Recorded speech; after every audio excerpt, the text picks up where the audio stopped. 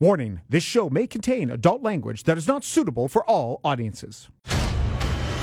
This is the TSN MMA Show with Aaron Bronsteter. Welcome to another edition of the TSN MMA Show. I'm your host, Aaron Bronsteter, and we have a lot to talk about in the world of mixed martial arts. I recorded a show last week before I went out to Prince Edward Island. Beautiful, beautiful province. If you are living in Canada or elsewhere, I recommend it. Lovely place, great place to be. Got to spend a lot of time by the ocean and just kind of refresh, hit the reset button, and enjoy a little bit of time with my lovely wife. It's our 15-year anniversary coming up in just a couple weeks, so we got to enjoy some time together. It was our first time traveling with no kids for more than one night in 12 years. That's a long, long time. So that was a nice getaway for us. And again, hit the refresh button, refreshed, got to catch up on Contender Series, fantastic episode last week. And of course, UFC on ESPN, Santos versus Hill. A fun event, very fun event. Can't say enough about it. 10 fights, 10 finishes. Doesn't get much better than that. And the first fight of the night was an interesting one because you had Mayra Bueno Silva against Stephanie Egger. And that fight ended in a weird circumstance. There was a submission applied by Silva. Egger, according to Silva, taps. She breaks the hold. The referee doesn't see it. What do? Well, what you do is something called polling. And that's going to be the subject of today's monologue.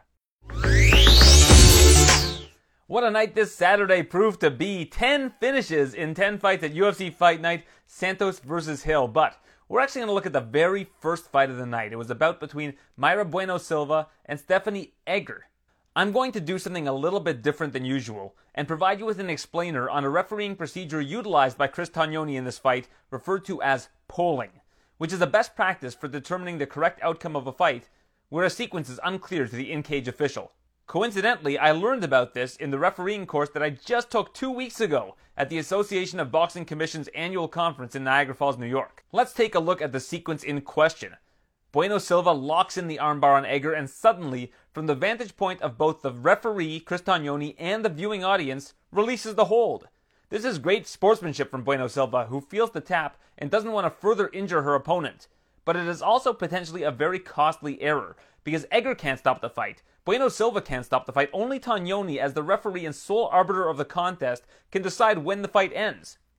So Tognoni has a decision to make in the heat of the moment. He can either A, do what he did and call a stop to the contest, or B, tell the fighters to continue because he didn't see the tap. Judging by Egger's body language and the lack of an immediate protest, I feel that he makes the correct decision because it gives him options. Bueno Silva urges him to check the replay, and that is what Tognoni's best option is in the situation, and he subsequently signals for it. Tognoni places the fighters in neutral corners, which is to prevent coaches or anyone else in the corner from getting involved in or disrupting the process.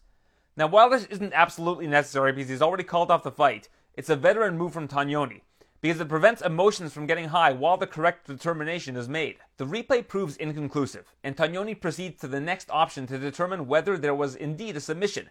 And that's what this video is about. It's a seldom used mechanism called polling, which relies on an outside official to help make a determination. Polling allows Tognoni to check with any cage side official who had a better vantage point to confirm whether there was a tap, or in other instances, whether a fight-ending foul occurred, or to determine the legality of a strike.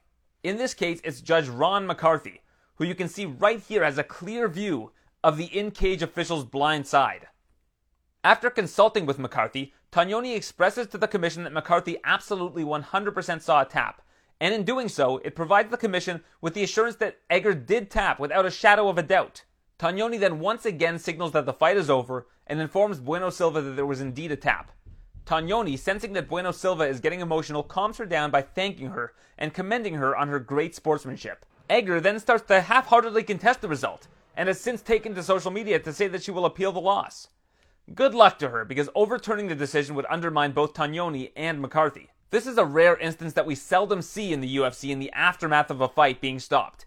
One such instance, where we've seen it previously, was the final sequence of Mousasi vs. Weidman at UFC 210 in Buffalo, where Dan Miragliotta consulted with Big John McCarthy to confirm the legality of a knee. It is used more often than not in the case of a foul where a timeout is called, where a referee will immediately resume action if it is determined that there was no foul present. So hats off to Chris Tognoni, who absolutely did the right thing here, And also to officials Blake Grice and Jaron Villel, who taught the refereeing course to me just weeks ago, teaching me this information about polling so that I could relay it to you in real time this week. I'm Aaron Bronsteter, and this is The Monologue. All right, there you go. An explanation of polling and that practice that is seldom used at the end of fights by referees, more typically used in the midst of the action. If a foul is committed, they can kind of poll the cage side judges. Did you see anything? If they missed a foul, eye poke, something along those lines. It's used a little bit more loosey-goosey, I would say. Well, not loosey-goosey, but it's used a little bit more informally, I guess is probably the best way to put it, in those situations, whereas it's a little bit more formal when a fight has been stopped because you have more time to consider all of the different options, like Chris Tognoni did. So kudos to him. Made great decisions in the heat of the moment, and that's why you like to have veteran officials in there for these UFC fights. And speaking of which, we had I hate to talk about this because I was kind of dragged into this by a Texas-based judge named Seth Fuller, who made a video on YouTube. I don't know if you haven't seen it. I would recommend watching it. It's an interesting video, except he drags my name through the mud as as part of this video. It's saying that I wasn't doing good journalism by suggesting that perhaps the judges that were assigned to the prelims at UFC 277 were not seasoned judges. Now, I did point out that it was specifically those that do not have a lot of major card experience, major promotions. And I stand by that. And I think that this whole situation kind of proves my point, because had there been, if he's that confident that his scorecard was the correct one, that it's scoring Don'Tale Mayes, getting the third round against Hamdi Abdelwahad, and he does a great job of explaining it in his video. Again, I love that he's showing his work. But if he believed that was the right scorecard, had there been a judge with more experience doing major fights, maybe he doesn't get his back up like he does here and feel the need to produce a video 2 weeks after the fact and put it on YouTube and, come at the announce team and come at me. Maybe he takes a step back and said, hey, Chris Lee was judging this fight with me. He also saw it for Don'Tale Mayes. So at least I know that I'm not crazy here. I've got a judge who's done many major events that has the same scorecard as me. So, great. If people that don't know the scoring criteria and, are just armchair quarterbacks are telling me how to do my job, I have a judge who's judged hundreds of fights here, many, many UFC cards for many, many years, who agrees with me. And that's how you avoid a situation that now has the Texas Commission responding to emails. And, I actually feel bad in this situation for Seth, because I think he misinterpreted me and thought it was a criticism of him when it's actually not. My point that I was getting across was I want to see more judges like Seth and more judges like Aaron Menard, who was on that card as well. And more judges like Matheson and Armstrong. I want them to get more opportunities. I don't want them to get less opportunities. I want them to be able to judge major promotions, because that's how you become a better judge, is by being thrown into the heat of calling a major promotion in front of a full arena that millions, hundreds of thousands of people are watching, if not millions of people are watching worldwide. And to have that experience of being under those lights. So I just, the reason why I put that out there is because I think that those judges have a better situation, a better chance of succeeding if they're paired with judges who have done it before, have a lot of experience judging major events. That was my only point. But for whatever reason, my words got twisted. A website kind of reported that, made it seem like I was ripping on regional judges, which is the complete opposite. So I'm planning on speaking with, having a conversation with Seth and just kind of, just an informal chat and kind of trying to smooth things over here, because I feel bad that he went and recorded this video, and if for any reason it was because of something, one of my tweets, I feel bad about that. But I just think that he misinterpreted what my tweet was about. It's more directed towards the commission. Like, I think if you're the commission, you're going to empower these regional judges if you're putting them on major assignments with judges who have had those major assignments before. It's not rocket science. So I would recommend watching the guy's video. I mean, it's not a bad video. He does a good job of explaining his methodology for why he gave Mays that round. I think that's good. It's good to see. It's not something you should be doing if you're a judge, because the commission doesn't want you to do that unless you have their consent. But he felt like he needed to, I guess, vindicate himself. I don't even know why he recorded. I couldn't tell you. But what I will say is that, he kind of dragged my name through the mud as a result, and I don't really appreciate that, because I feel like I actually have the backs of these regional judges. I was 1 week separated from taking a judging course, 1 week to the day when I made that tweet. It's not like I'm coming after judges. I'm not trying to drag anybody's name through the mud. I'm trying to build people up, not break them down. That's all I'll say about that. Let's talk about UFC Fight Night, Hill versus Santos. We'll start with the main event. Jamal Hill gets a finish. 4th round, 2.5 minutes in.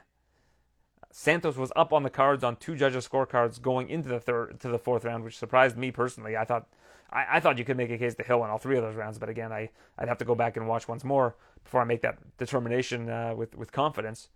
But Jamal Hill looked great. I thought he was sharp. I thought he was landing the better punches. I thought that I think it was the 3rd round where Santos was grapple, or maybe the 2nd round, I thought that Hill was landing the better strikes, even though he was on bottom for a lot of those and was defending for a lot of those. I thought that he was landing the better counters and was doing a good job of stifling Santos.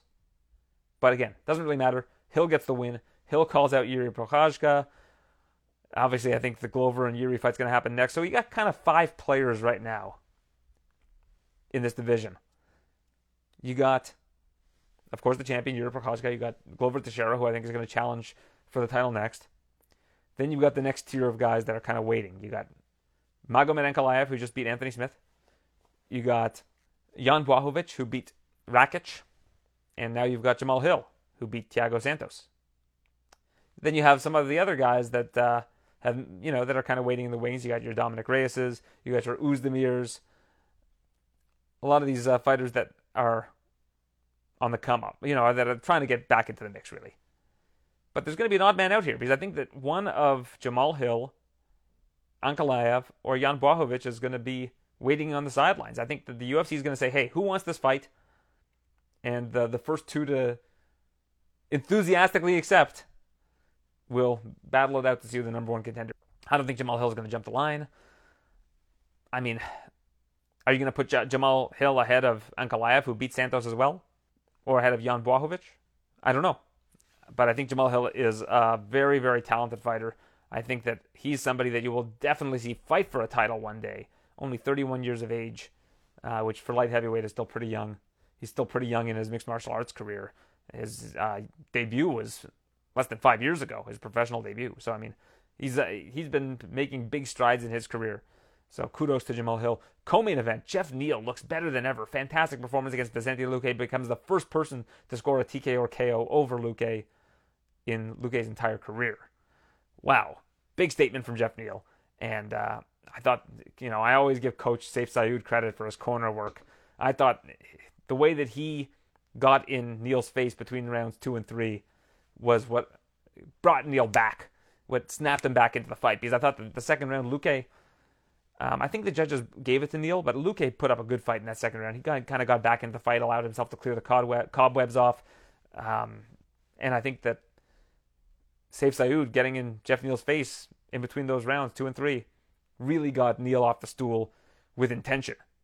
And that was enough for him to put Vicente Luque away with a KO. Again, the only person to ever do it against Luque, who's had, 25, 30 fights? I'm going to go pull it up just so has 31 fights. He's the only person to score a KO or TKO against him. That's pretty impressive for Jeff Neal. And I thought the Gilbert Burns call-out was perfect too. It doesn't seem like Burns versus Masvidal is happening, and I think that that's the fight Burns wants. But Burns versus Neal, Burns, he gets the itch. I think he knows that he's kind of in line for a big fight, but he can get that itch. And if he's offered Jeff Neal main event for a fight night, maybe he takes it. We'll see. But Jeff Neal with a stellar performance. And then we saw our Ultimate Fighter finales. Muhammad Usman, as a sizable underdog, knocks out Zach Paunga in the second round, 36 seconds in. Seemed like a lot of the first round was him kind of getting Paunga's rhythm down. I believe they've probably trained together in the past, because Paunga trains at Team Elevation, where I know Usman has done some cross-training in the past. So I don't know if they've trained together. I know they trained together on the show, but I think they also trained together before the show. I'd have to find that out for sure, but I know that Usman has done some cross-training with Team Elevation out in Denver. But Paunga, I think if he can get back down to light heavyweight, he could be a problem in the UFC. I think that's probably a better weight class for him. He's really quick at heavyweight, really fast, but yeah, I mean, we saw him take that massive punch from Usman. So we'll see what the future holds for him. I think he'll probably stay on the UFC roster if I had to guess.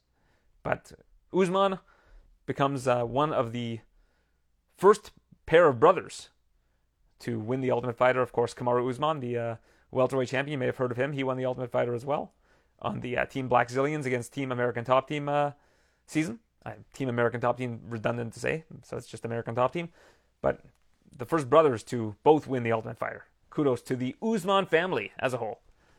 And Juliana Miller defeats Brogan Walker. This was a fight that I thought was going to go completely differently. I took Walker, and man, I had for my TSN Edge recommended play, and I had some egg on my face, and I thought she had a very, very clear path to victory if she would have just stayed at distance, used her jab, kept Miller away, pieced her up on the feet with the jab. Instead, she starts to grapple with Miller, and that's by far Miller's best path to victory is the grappling. And ultimately, even though it was a TKO, it was the grappling and her grappling acumen that got her into the position to get that finish. So kudos to Juliana Miller. She's a colorful individual, very, very fun on the mic, kind of an interesting character. So you always like seeing fighters like that get into the UFC. I think we're going to see a lot of unpredictable, weird stuff from her in the future, which you got to love it. That's the fun part of covering the sport. Sergey Spivak defeats Augusto Sakai by TKO. Spivak just keeps improving and getting better and better and better. I think we're going to see a lot of good things from him going forward, and I think that's a good win, Augusto Sakai. I know Sakai is kind of on a bit of a skid right now, but for a time I believe he was a top 10 heavyweight, right? And he was ranked going into this fight, so kudos to Spivak, because now he's in the rankings, and I think he's going to have a lot of really interesting matchups. I think his skill set is a difficult one for other heavyweights to combat. I think that that range of skills that he has in terms of his grappling is something that will get him pretty far in this division if he can avoid taking big shots. If he can get it to the ground, I think that his nickname's the Polar Bear for a reason. Just mauls people on the ground. Terrence McKinney, a new father as of yesterday. It might have been today actually. I think his partner gave birth. I believe it was August 9th, which is today. At least the time of this recording. Becomes a dad and also gets a massive win over Eric Gonzalez. 2 minutes and 17 seconds in the first round. I mean, this guy's all action all the time. You got to love what he brings to the table. I think he's got a phenomenal future ahead of him. The problem that I see with him, I mean, he got rocked by Gonzalez a little bit in that fight too. If he's going to have a killer be killed attitude, he's got to work on his defense a little bit. But I think that if you take his wrestling background, his submission skills, his striking skills, the guy's just got it all. He's got everything. He's got fantastic athleticism, speed, timing, everything you want to see from somebody who has the makings of being a top 10 lightweight. And I think he will be one day. I think that McKinney, the sky's the limit for him. It really is. Mikhail Oleksiejczuk ends the UFC tenure of Sam Alvey just under 2 minutes into the first round. It looked like Oleksiejczuk was just like, I'm just going to keep hitting this guy until he goes down, until his fight's over. He proceeded with intention. I think Oleksiejczuk at middleweight is going to be a problem. That guy is so good at applying pressure to his opponents. And if they can't take the heat, they better get out of the kitchen, because Oleksiejczuk is going to bring that heat every single fight. Alvey, as of today, no longer on the UFC roster. Became something of a punchline. The longest winless streak. He had a no contest or a draw in there. Longest winless streak in UFC history. 9-fight winless streak. Last win was against Gian Villante, a split decision back in June of 2018, 4 years ago.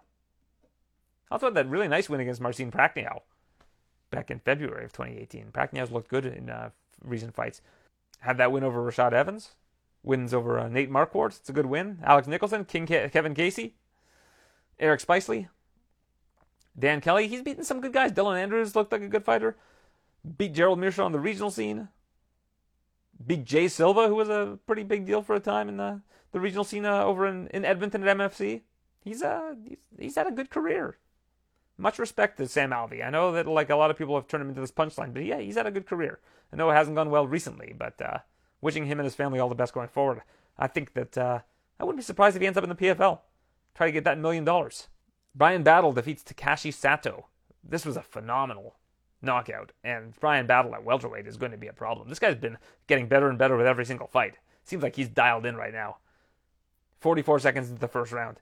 Corey McKenna scores a Von Flue submission against Miranda Granger.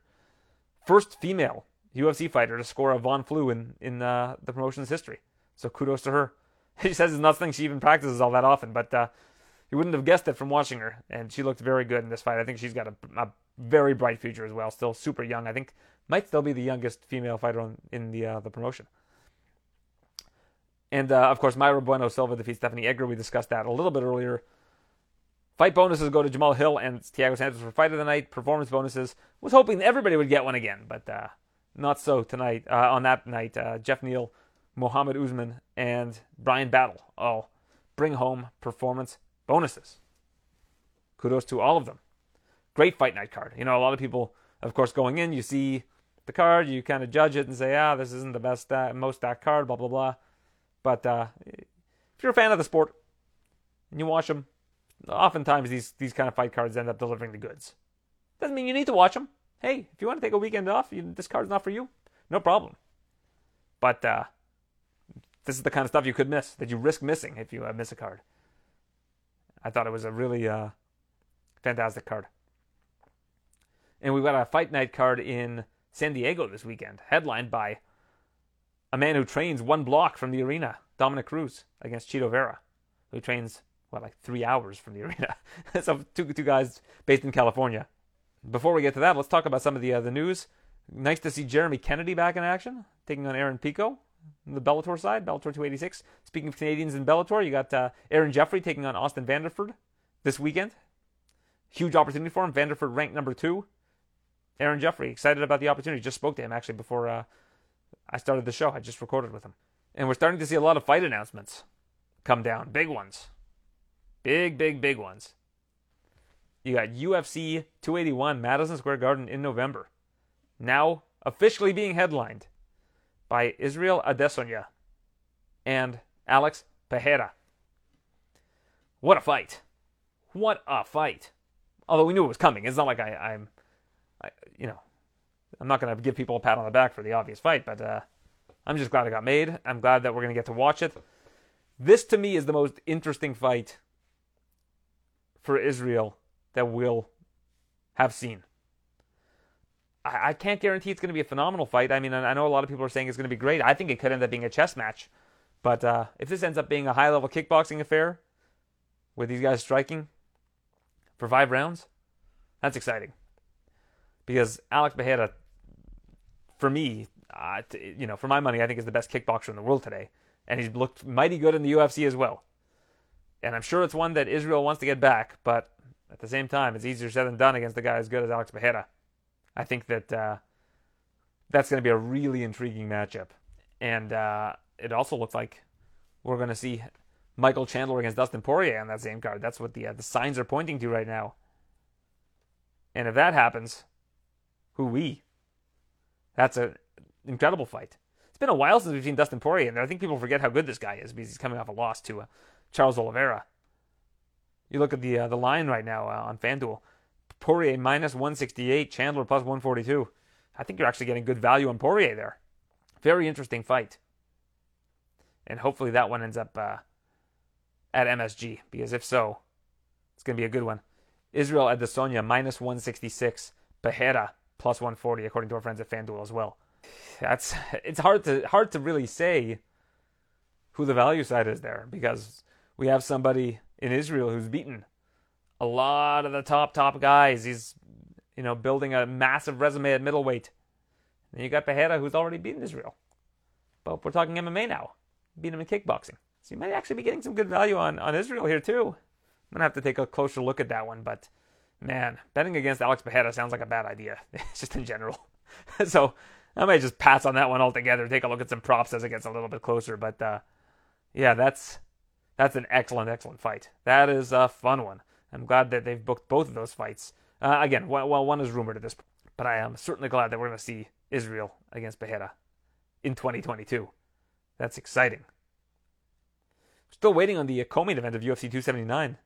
I'm on the fence about whether I'm going to go to this one because it seems like, we've got some Canadians on the card, but you got 1, 2, 3, 4, 5, 6, 7, 8, 9, 10, 11, 12, 13, 14 fights booked already based on what's on Wikipedia right now.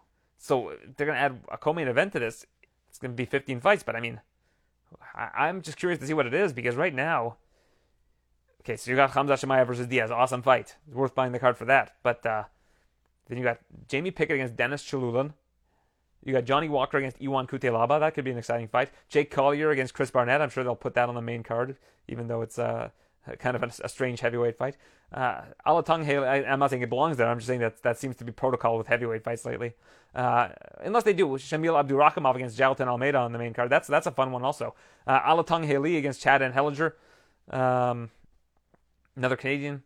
Nice to see him on the card. Elise Reed against Melissa Martinez. Norma Dumont against Danielle Wolf. Irene Aldana against Macy Chason. Trey Ogden against Daniel Zellhuber. Nicholas Mata against Cameron Van Camp. Louis Cosi against Trevin Giles. Daniel De Silva against Victor Altamirano. And another Canadian, Hakeem Dawodu against Julian Erosa. But, outside of Chimaev versus Diaz, which one of those fights really smacks you and says, I got to watch this fight? So I need to see what's going to happen with the co-main event. I have high hopes that they're going to be able to put something good on it. I thought it was going to end up being Poirier and Chandler, but looks like that's going to be in November, so I don't know what they're going to possibly put on. Who knows? Maybe you move one of these upcoming Fight Night main events and put that on the card. You replace it. I do not know.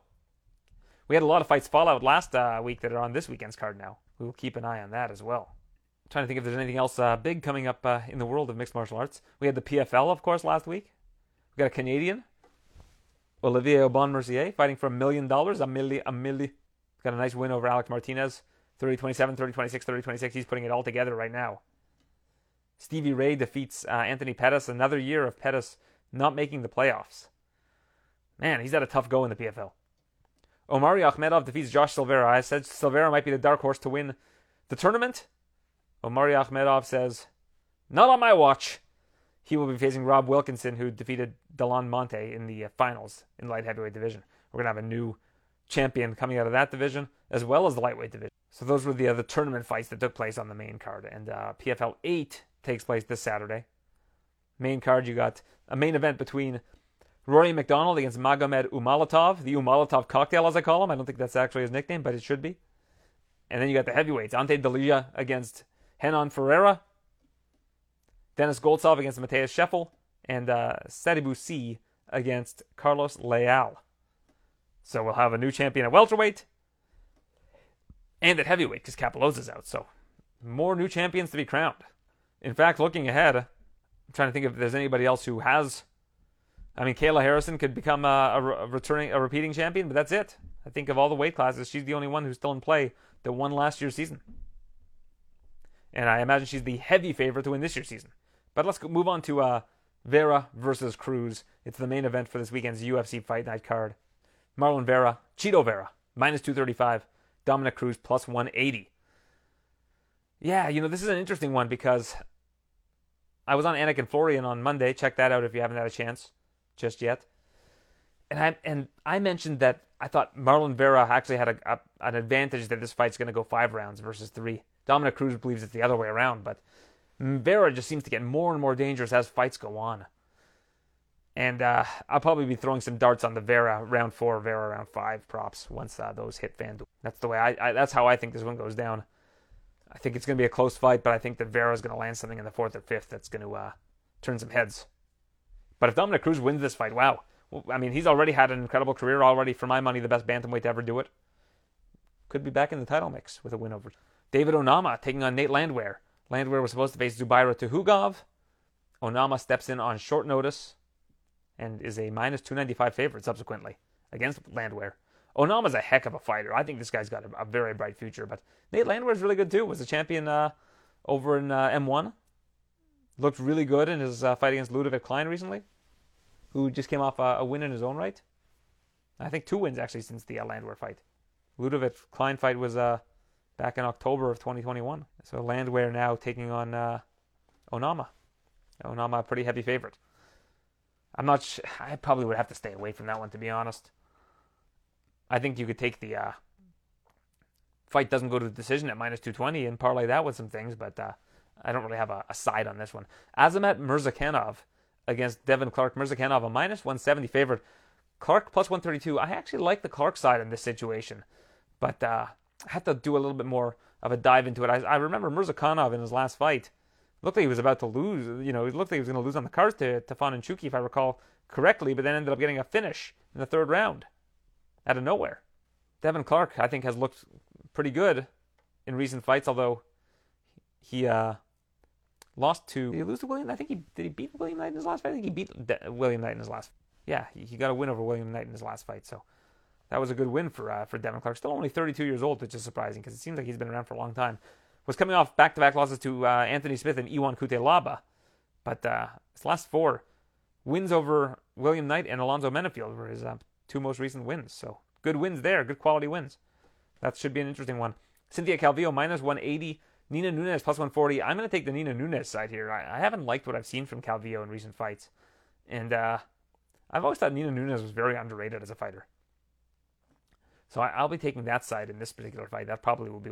Yasmin Jauregui against Yasmin Lucindo. Couldn't tell you anything about either of these fighters just yet, but I will do my research a little bit later on in the week on them. Don't know much about either fighter. Man, Gerald Meerschaert doesn't like taking easy fights, does he? Taking on Bruno Silva. Bruno Silva minus 295, Meerschaert plus 220. That's a tall order for Gerald Meerschaert. That's a tough matchup. But that's what he likes. That's where he tends to excel. I always like looking at the Meerschaert by submission prop, but the value isn't even there. It's plus, it looks like it's going to be in the plus 500 range. If it gets to like plus 700 or something, then now we're talking. But Bruno Silva's there. That's going to be a tough ask for Gerald Meerschaert. But he's risen to the occasion before. Everybody thought Mahmoud Muradov was going to take his head off. Muradov was a minus 525 favorite at close, and Gerald Meerschaert got it done there. So never doubt Gerald Meerschaert. Martin Buday is minus 225. Lukasz Brzezinski plus 172. Again, I kind of have to go back. I wasn't super impressed with Buday on Contender Series, but I have to go back and I think Brzezinski's the guy who... No, he ended up getting he beat Lorenzo Hood. I wasn't blown away by him either, to be honest. So this might just be a wait and see, watch and see type fight. Gabriel Benitez minus 350. Charlie Ontiveros plus 255. Benitez is probably safe for parlays here, but again, another guy who I haven't been bowled over by much lately. Ode Osborne against Tyson Nam. Fun flyweight fight. I'm surprised Ode Osborne's this big of a favorite, to be honest, but probably a pass from me. Let's go to Canada. Lupita Godinez, minus 350, Mexican-Canadian. Represents both flags against Angela Hill. Godinez has been bet up all the way to minus 350. Interested to see what kind of props come out on this one, because if you can get Godinez by decision at around even money, that might be worth looking. If you can get a good inside the distance line on Godinez, she's pretty relentless. So I think you might be able to, that might be where you can extract some value. But I don't know. You might just want to parlay her with something else if you like her. And Angela Hill's not an easy out either. I mean, this is probably the toughest matchup that Godinez has faced yet. And for her to be this big of a favorite, I think speaks volumes about her upside in this division. Josh Quinlan versus Jason Witt. I'm not sure if this fight is official just yet, but it got moved from last week. I know Quinlan's having some issues with some adverse testing results that may preclude him from appearing on this card. So I don't know what's happening there, but same odds as last week, minus 245 Quinlan. Witt plus 186, and the under in that fight is looking pretty tempting.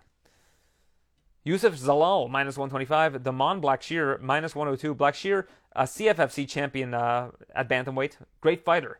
This is going to be an interesting debut. Youssef Zalal, though, I think is a really, really underrated fighter who I don't believe we've seen much of recently. I remember he fought in Houston. I think he's fought once since then. Wow, he's fought 5 times since then. I'm way off on that. But he's 4-3 in his last 7, 3-3 in the UFC.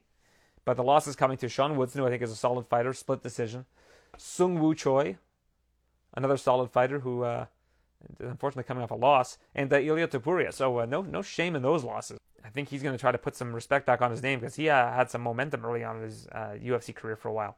And Ariane Lipski minus 200, Priscilla Cachoeira plus 154. gets moved from last week's card. Might want to look at Cachoeira. It seemed like Lipsky was really feeling ill effects of COVID-19.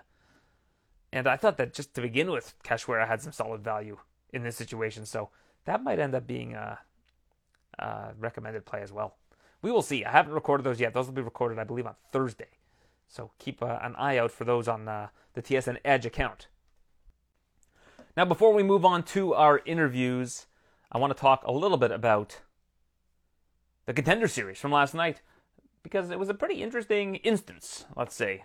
Bo Nickel, of course, the biggest name on the Contender Series this season, enters as a 25-1 favorite, as high as a 40-1 favorite in some spots, in his bout against Zachary Borrego, and it just demolishes him. I mean, we're talking about just over a minute, doesn't absorb a single strike, it's just one-way traffic. And I think that was probably the expectation, of course, given the line for this bout. So we see how it goes, and he ends up getting a pretty straightforward and easy win over Borrego. And everybody expects that he's going to get a contract, myself included. Of course, Dana White comes out at the end of the show, talks to Lorosenko, and is asked about the contracts. Yeah, of course, who he's awarding them to. And he mentions two of the fighters that he's giving a contract to. Then it comes down to Bo Nickel, and he says, I want to see him fight again on the Contender Series. He only has 2 fights, 2 professional fights. Let's have him fight later on in the season. The season's still going. We've got 8 more weeks here. We'll have him fight again. Now, I don't have a problem with that. But I feel like the delivery left something to be desired. And I also think that we're missing some details here that would be pretty important in terms of promoting Bo Nickel. In terms of letting people know that, hey, this guy can't just go sign with Bellator or one championship or the PF. Unfortunately, the Nevada State Athletic Commission no longer discloses contracts, or salaries rather, for fights. Because my guess is they've got Bo Nickel locked up. He's probably on a 50-50 type deal for the Contender Series, if I had to guess. So basically, he's going to be almost guaranteed $200,000. It depends on, of course, he has to beat his next opponent, but he's Bo Nickel. He's one of the most decorated amateur wrestlers in the world right now. That walks the earth right now. Was the athlete of the year in his conference, not just in wrestling, but they talked about this on Contender Series, but in all of sports. And the guy's just an unbelievable specimen. And it's clear that he's going to be in the UFC. But to kind of make it seem like, well, I got to see more of this guy, I'm not sold yet. Why not just say, okay, you're in, buddy, but we want you to fight again on Contender Series. You don't have enough experience just yet. You're welcome to the team. You're on the UFC roster. But while you're going to be in the UFC sometime soon, let's have you fight one more time at the Contender Series. You're going to face somebody that is not quite UFC level yet, but we're going to see how you do. But either way, you're in. All good. Why not just say that? Like, why are we putting on this dog and pony show that, Bo Nickel, it's a developmental deal, he's going to get one more fight. I mean, let's promote this guy. We're talking about somebody here who was a massive favorite for a reason. These people know who he is. And if you don't know who he is, they ought to tell you who he is, because this is a guy who has sky-high upside in this sport. Could be one of the all-time greats. It's fair to say at this point in time, he could end up being one of the all-time greats in the sport. 185 pounds, has an incredible wrestling pedigree in a division that, let's face it, is mostly great strikers. Not to mention that Bo Nickel's striking has looked great in his fights. So, why do we have to put on this charade that, we need to see him one more time, If the Contender Series, like Dana White's been saying, is like, it's all about tonight. It's all about what you do on the night. Because we've seen a lot of guys come in, the Brandon Lochnanes of the world, Austin Vanderfords of the world who fights this weekend. They come in and they win.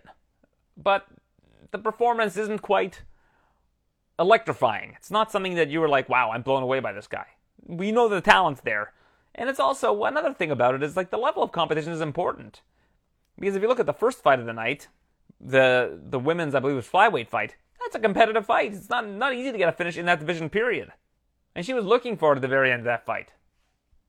Wojcik, I believe, was her name. So the competitor that you're going to be facing, that's an important part of things. It's important to determine just how good of a fighter you are. Because if you're, like, look at the flyweight fight that I believe was the second fight of the night. Very competitive fight. The guy got a contract because he was put on an entertaining fight. Didn't get the finish, but, like it was, he came back from some adversity. Good story there. Bo Nickal ran through this guy like a buzzsaw. It wasn't close. For even a second of that fight, it wasn't close. So, A, you're doing him a disservice by putting him up against a guy who's only 3-0, that's beating guys with a sub-500 record for the most part, beating unestablished guys on the regional scene. You're putting him in a position to succeed. You know he's going to succeed. The odds are, the winning probability is like 97%, the implied winning probability, 97%. So you know that at the end of the night, this guy's going to win. You got to have a game plan here. I mean, Dana White says he doesn't know anything about these guys before they fight. I'm sure people have told him that there's this guy named Bo Nickal that's going to be on the Contender Series. Like, is he ignoring that? And are the matchmakers not after the fact being like, yeah, this guy's ready, he can win? I just think that the way that they did it, it took credibility away from Bo, it took credibility away from the show and the format. I just think you can phrase it differently. That's all it is. You can have the exact same result as we had yesterday in terms of Bo fighting one more time on the Contender Series. But why not just phrase it as saying, Bo, we like what we see. You were a massive favorite going into this fight.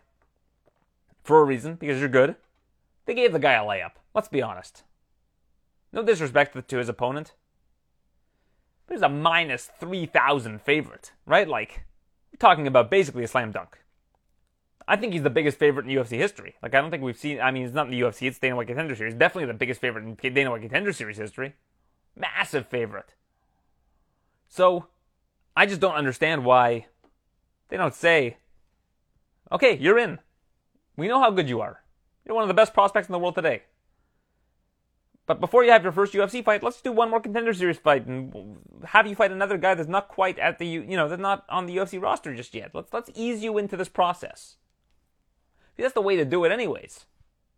You don't want to throw these guys into the deep end right away, although I don't have a lot of doubt that Bo Nickal would be able to swim with just about anybody in this division, but that's my only point. It's like, it's a very low upside proposition to have him face another guy in Contender Series.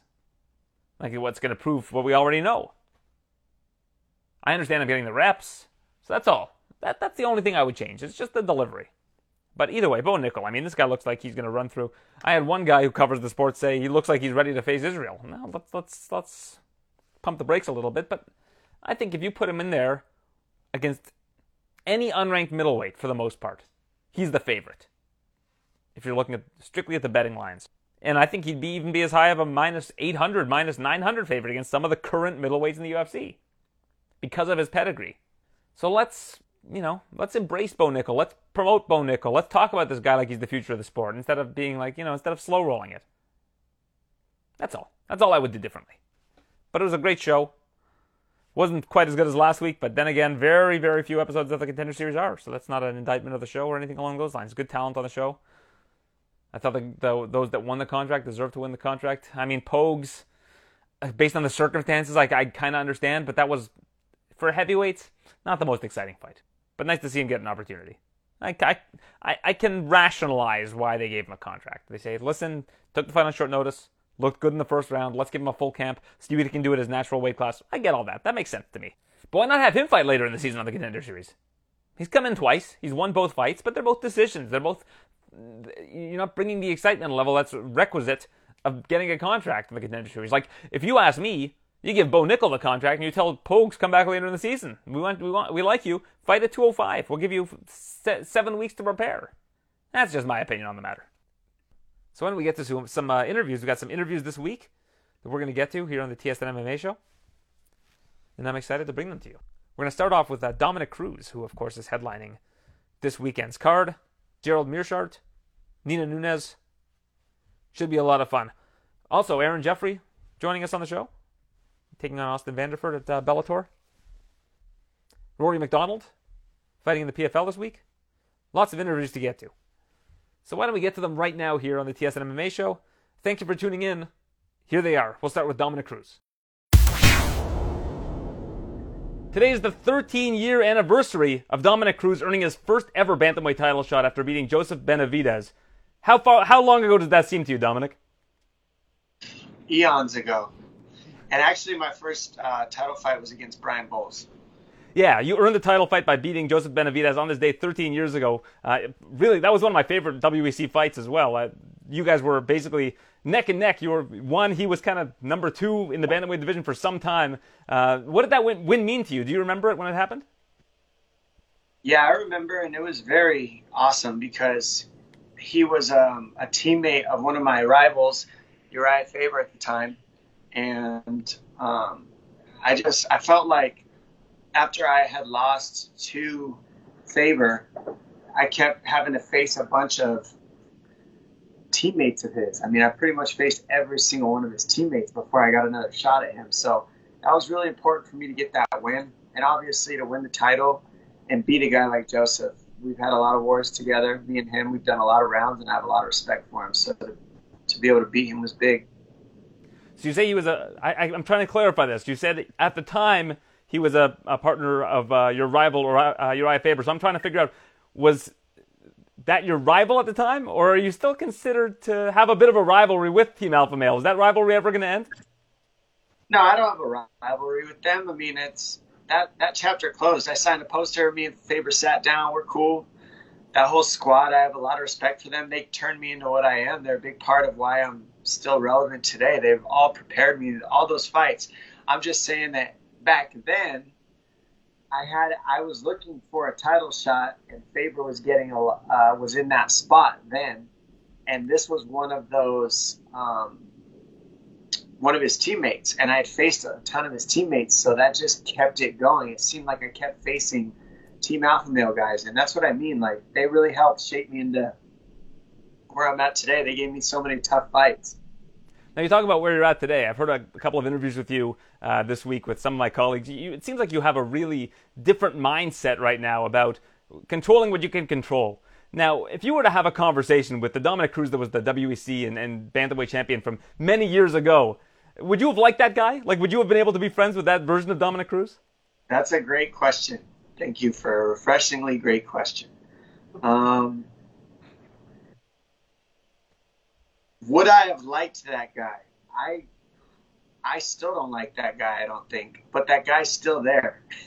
But he only gets to come out at certain times. I think the difference now is I can choose when I want to let him out. Whereas before, it was kind of my safety mechanism everywhere I went that I felt threatened. In any mindset of survival, I turned into, I could be a pretty dark person when I need to be. But we all have a dark side. It's still there. People don't really change.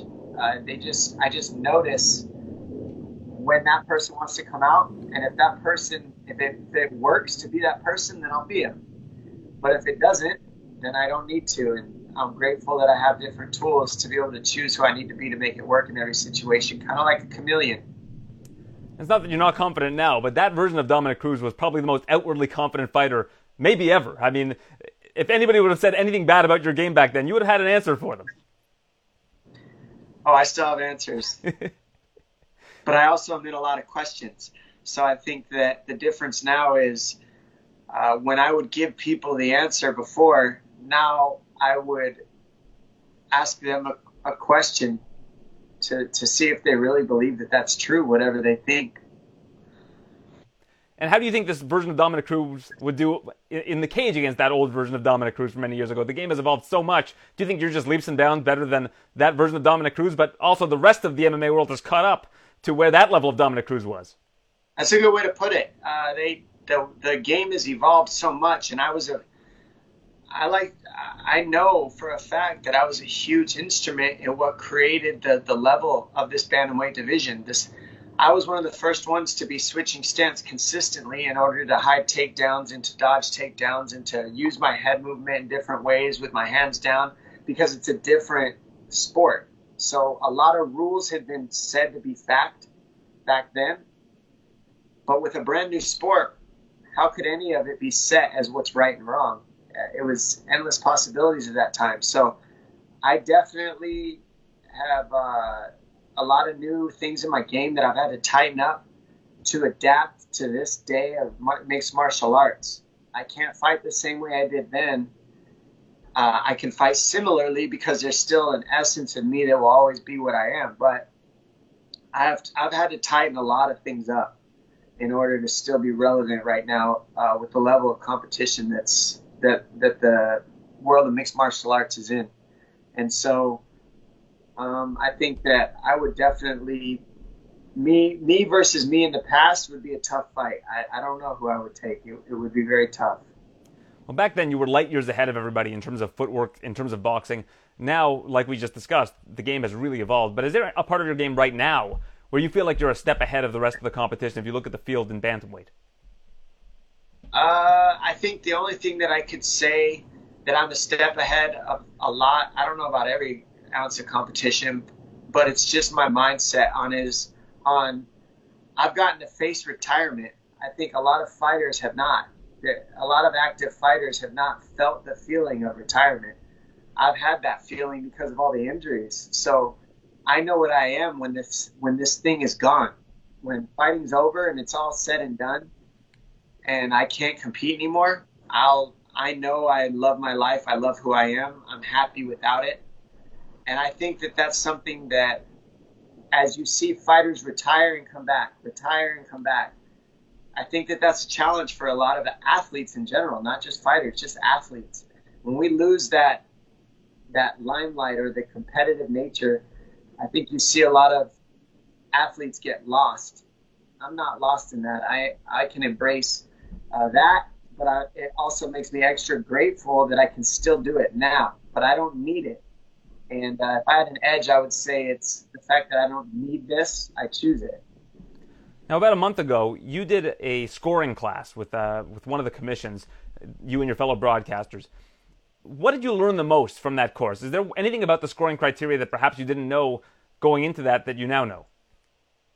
What I learned is that it's just as confusing as it's always been. And I've learned that I learned a little bit about the refs and how heavy their burden is, because there's people that are keeping track of statistics that we are to believe that they know what a takedown is. We are to believe that they know what lands and what doesn't land. But a lot of them might not have the mixed martial arts knowledge like somebody like Daniel Cormier or an ex-fighter who's been in there. They might have watched fights their whole life, but that doesn't mean that they fought. So I think that when we get ex-fighters that have been at the highest level in those positions, things can really start to shift. But right now, you get what you get, and that's it. When you say statistics, though, do you mean the judges keeping kind of a mental tally of what's going on, or do you mean the actual statistics? Because I would argue that statistics in MMA don't really matter after the fact. Yeah, that's the point. How can you judge a fight if statistics can't matter? Because nobody knows if what they're seeing is what they're seeing.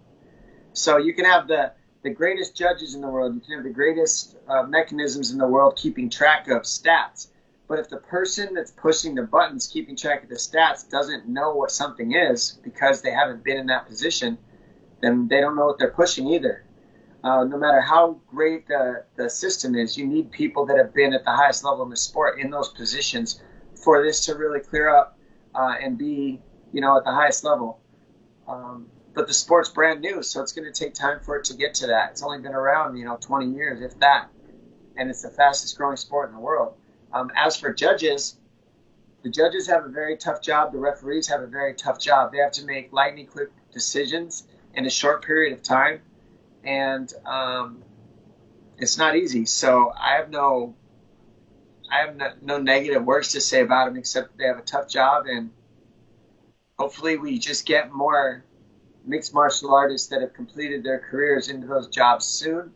And I think the biggest thing that I would say is that the commissions, what would really support mixed martial arts athletes, is the commissions are here. They say they're here to keep the fighters safe. But every single state has a different set of rules, and every single state has a different commission, and none of them talk to each other. They're all separate with different sets of rules. So if you're here to stand for the fighters, then I think the best thing that every commission could do is work together and communicate with one another and follow one set of united rules and stop changing them in every single state to try to seem right. We got a lot of commissions that are trying to be right instead of trying to be with. And if you're right, then you're on an island all by yourself. And if you're with, then we can all work together. I would love to see mixed martial arts athletes be safe because of commissions that are working together instead of trying to be right over the other one. I don't think we're going to see any former fighters at high levels become judges because it sucks. The job sucks. You barely get paid any money. You are leaving yourself open to criticism all the time. I just don't see it as being something that an ex-fighter would want to do. Every weekend, go out, get paid minimal amounts of money to judge mixed martial arts and then be, put under a microscope all the time. I hate to tell you, but that's not a very possibility mindset, my friend. You might want to shift that. Well, I mean, I agree with that, but I don't think that it's going to shift if there's nothing in it for the fighters. I mean, I think that every judge right now is in it because they love the sport. I don't think they're in it for the money or the fame or the notoriety. I think they're in it because they have a passion for MMA, but I just don't think that we're going to see a lot of really high-level fighters. We've seen guys like Frank Trigg do it, but a lot of guys, I don't think that it's that appealing to them personally. You could be right. You could be wrong. I hope I am wrong, and I hope that we do end up seeing some fighters from the highest level do transition over to the legislative side of things. You never know, but what it comes down to is the commission being open to more possibilities, and it comes down to the commissions. The commissions hires the judges. The commission hires the refs. So when the commissions work together, I think that the chances of that become higher. Well, I do hope that is the case. Dominic, thank you for this. It's yourself, Chito Vera, this weekend. 5-round fight in your backyard, San Diego. 1 block from where you train. Appreciate your time, and look forward to watching the fight this Saturday. Thanks. I look forward to it, too. I'll be there. I'm pleased to be joined now by Nina and Reagan Nunes. It's a pleasure to have you as always, Nina. Big week for you and your family for the last 3 weeks. You had Amanda, of course, reclaiming the title in Dallas 2 weeks ago. Ultimate Fighter wrapping up last weekend, and now you're back in the cage against Cynthia Calvillo this weekend. What's it been like? Has it been hectic? I mean, it was a little bit hectic because we had everything planned out based on that I was going to fight Cynthia the first time, and I didn't get sick. So we had to move some things around. Of course, it would have been easier if I were to finish that fight and then focus fully on Amanda's and then after that be done. But it didn't work out like that. Things happen, and it took me a week to recover from when I was sick. And then I was still coming in and out of Amanda's gym to finish off her camp and then flew to Dallas. We got that done, and then I came back for a week, trained hard for a week, and then we came here on Saturday, and I'm feeling amazing. Well, you say things happen. It seems like more often than not, during fight week, something happens to you. It seems like you've been cursed over the years. So walk me through all of the different things that have happened to you during fight week. And does this worry you every single time you go into a fight, the things that you can't control?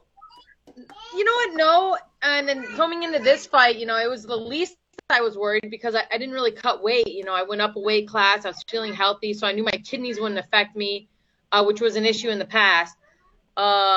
But, I got a stomach virus. I had it the day before weigh-ins, but it seemed like it was, getting better. And I was thinking once I rehydrated and all that, it wouldn't be as bad. It actually got worse once I started putting everything back in my system. I tried to I went to the hospital to see what I could do, maybe take an IV, some medication. But it was just so violent how it hit me that, just the sensitivity of being touched in the stomach or anywhere was just too much. So my team and I decided that we would just push the fight. I was hoping they would just keep the same fight, just move it a couple weeks. They said they had an opening in San Diego, and I thought that was perfect. Well, it's good to see that it worked out that way. And I guess when you fought Tatiana Suarez, you had strep throat. It seems like a couple times you've been hit with illnesses during fight week. Yeah, I think mainly what it was happening at 115 was because I think my immune system was dropping as I was losing weight rapidly. At 125, I don't feel that. I do just think this was just a freak situation to be like, here you go, Nina, one more time. But, I'm still very positive. I feel amazing. Nothing's affecting me now, and we'll be good to go on Saturday. Was 115 a tough weight cut for you, or is it just that 125 is a lot easier? No, 115 was really tough, actually. I had to do, a really strict diet for about 8 weeks. I could not cheat at all. And then I would end up cutting around 8 to 10 pounds of water, the night before, which when I was already very small and sucked out. So I kind of just got caught up in the weight class, in the rankings, who was in it. And I didn't really think of 25 again, although I was originally a 25er. But once I decided to go to 25, and I just feel so much healthier and happier that, I'm fighting for myself, and I'm counting down the days to the fight, not the days to the weigh-in. And I don't know if you agree with this, but I feel like your skill set actually matches up more favorably against those that are in the rankings in this division versus the ones in strawweight. Do you agree? Yeah. I feel like with strawweight, I never knew if I was going to be able to perform. It was always a 50-50 shot. I didn't know if my body was going to work. I didn't feel the strength that I did 3 weeks before I started losing weight to get to 15. But at 125, there's a lot of girls that, they match up better with my style, with my strength. And, I'm excited to be in the new weight class, new names, new faces. So, Yeah, it's a fun weight class with a lot of different moving parts right now, and kind of a wide open spot, I guess, at the top, right? There's not really an established fighter that's going to be facing Valentina Shevchenko next. It's rare that you see that in the division right now in the UFC, but I guess that speaks to her dominance, and you can relate with Amanda. It seemed like it was tough to find her challengers for a long time. Yeah, but I do feel like there are girls now. I mean, 125 was a naked weight class for a while because I think they did the same thing I did. There was no 125, so they focused on being a 35 or a 15er, and everyone thinks, oh, it's just 10 pounds, what's the big deal? But you focus so much on that weight class that you're going to that you forget about where you can really be your best at. So people are going down to 115, they get stuck there. To get back to 125, I got to put on muscle, and am I going to be big enough? And then you have the 35ers. If I cut weight to 15, am I going to be strong enough? Am I going to lose my strength? So I see the struggle why the weight class was empty for a little bit. But there are girls now that are natural 125ers that are starting to fill it out. And I feel like Tyler was a really good matchup for Valentina. I thought she was winning the fight until the headbutt. So, it's an open weight class, but there are girls now that are being very competitive in that weight class. And she's opted to not have surgery, so she could be back sooner rather than later. I guess we'll see how that plays out. Yeah. In your last fight against Mackenzie Dern, you'd mentioned after the fact that in the very first exchange, you could tell that you weren't in it for that fight.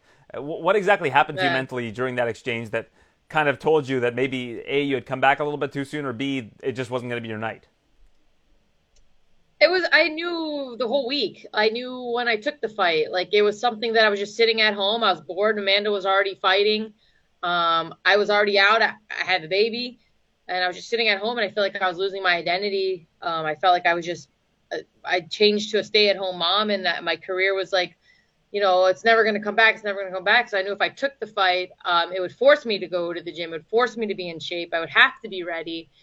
But then I had issues with kidney stones and all this stuff that was trying to tell me to stop. I had multiple infections after the birth. It was just a lot of things that were signs it was too soon. I just needed to do it. But when I got in there and after the first exchange, I didn't feel that feeling like I wanted to be in a fight. And I was just like, whatever. I never felt that before. So I wasn't upset with myself or anything. I didn't beat myself. I went back in the locker room. I saw my daughter and I was just like, oh, that was dumb. Let's go on to the next. Didn't do anything to me, Are you glad that you did it though, for the learning experience of it all? It seems like you took something away from that. Yeah, because it's kind of like you laugh it off, and you never know what you would have gotten into if you didn't do that. I probably wouldn't have gone up to 25 if I didn't, So you never know. I never beat myself up over. Of course, losing sucks. So a week later, I was like, that was stupid. But that's it. You got to move on. You can't just dwell on things like that. It doesn't make sense to. And like you just said, I think it was probably the push that you needed to get you to 125 pounds. You look at the rankings, you're in there, you don't want to give that up and start kind of from fresh. But when you have that kind of an experience, it kind of tells you the message that you need to receive at that time. Exactly. That's exactly what I felt like. So I never beat myself out. I got home. I was like, Amanda, you know what? First, I'm like, do I still want to fight? And I'm like, yeah, I do still want to fight, but I want to do it when I feel good and how I perform the way I know I can, how I feel great in the gym. And that's when I'm a little bit heavier. So we talked about it, and that was the decision. I was supposed to fight Amanda Lemos 2 weeks after Amanda was going to fight Juliana the first time in December, but I had kidney issues again. And that's why I was like, you know what? That's it. 125 it is. And that was it. That was the decision. How much time did you get to celebrate Amanda's victory 2 weeks ago before you had to jump right back into this particular fight to kind of change your mentality? We haven't celebrated it at all. You know, I think there was a lot. It was a very heavy pressure going into that fight, you know, not just because of Amanda. Everyone expects this Amanda that everyone knows she is, but, you know, everything changed for that fight. We opened a new gym, new training partners, new coaches, you know, the baby, me in a camp at the same time. So, like, I think the emotional pressure on that was more of like a relief where you just kind of want to chill for a second rather than celebrate. And once that chill, the adrenaline of that chill runs off, then we're going to go celebrate, which is right in time for me to finish my fight win and do it together. Well, you're in the corner with Roger for Amanda's fight. When did it click with you that, you know, she's got this? Was there a moment in time where that happened? First round, within 2 minutes of the first round, the first exchange, the first movement. I mean, before the fight, I knew Amanda was in a different mindset going into it. As soon as I saw her start moving the way I know Amanda moves, I knew she was going to win the fight. We just had to stay smart. And the Ultimate Fighter wrapped up. The lone Team Nunes member, Brogan Walker, lost her fight. You know, watching that, I know what Brogan's capable of, and it just seemed to me like she had the wrong game plan going into that fight. I know that it wasn't your team that was coaching her for this particular fight, but do you agree with that? I honestly thought that if she 100%. Led with her jab and just kept Juliana at distance, she could have won that fight fairly easily. I don't feel like that was the Brogan that we knew, that we met, that we trained for over a month. You know, I feel like she jumped off for Gabriel. It could have been the adrenaline, the pressure of what that was, you know, the fight for the contract. I don't know if she had a new team. I don't know. You know, we haven't talked to her about it yet. We're going to let it set in, but we're going to talk to her soon. But I know Brogan's better than that. I know Brogan could have won that fight, but I also can relate to her. I've been in the same situation, so I can't sit there and say, oh, you know, how could you? Because I know I'm a different fighter sometimes, and sometimes I just don't put it together in the cage. So I'm going to speak to her, see what it is, if it's something you can adjust and fix, and take it from there. That was a frustrating fight to watch. Just as someone who watched the whole season, and I'm sure, of course, from your perspective, it was probably frustrating for you, given that you spent all that time with her. But yeah, so I can understand how you felt. It wasn't just like that we coached with her. I trained with her. Like I was like in her camp, you know, for the Ultimate Fighter. So I know what she's capable of. And it just, you know, for some reason it was Juliana's fight that night. Yeah. She needed the contract. Brogan's not far away from getting a UFC contract. So it was just a little bump in the road for her, I think. If she gets her things together, refocuses, I think you'll see her in the UFC shortly. And more often than not, the runner-up does end up in the UFC right away. We've seen that recently. So hopefully that is the case for Brogan. Appreciate your time. Thank you so much, Nina, and best of luck on Saturday. Thank you. Thank you. Well, nobody can accuse Gerald Meerschaert of turning down a tough fight. You got Khamzat Chimaev, you got Mahmoud Muradov, and now Bruno Silva. It seems like when they need somebody to face these tough guys, you're their first call. Yeah, it works out that way, which is funny because I had made the Sean O'Malley comment, and I had some people give me grief about that, and it was, you know, a joke and kind of tongue-in-cheek. But here we are again, me saying yes to another guy that apparently multiple people said no to. Do you follow these guys' careers? Like, when they give you a name, it seems like you are good to accept it, you know. But do you know a lot about Bruno Silva when that name is brought to your attention? I had seen him fight. I was familiar with the name. Obviously, he had the fight with Pereira, and, you know, Pereira had a lot of hype coming in along with him into UFC. But, you know, I looked a little bit closer after that, and it's not like I don't follow MMA super close. You know, I try to follow my weight class as close as I can, but I had heard of his name, and, you know, I knew he was tough. Yeah, now Pereira is getting a title shot, one win removed from that win against Bruno Silva. Pretty incredible. I looked it up today. It was only 11 months ago that he had his last kickboxing fight against Artem Vakhidov, one of the great, I guess, two fights in kickboxing history. Their two fights together, but like he's fighting for the championship already. It's pretty remarkable. Yeah, that's pretty good. I'm surprised they must have already had him on some kind of testing thing too, because I know there's some rule about like getting you in the USADA pool. But yeah, I mean, you know, a lot of guys in different martial arts like to stay active, and good for him. Have you met that guy before, Alex Pereira?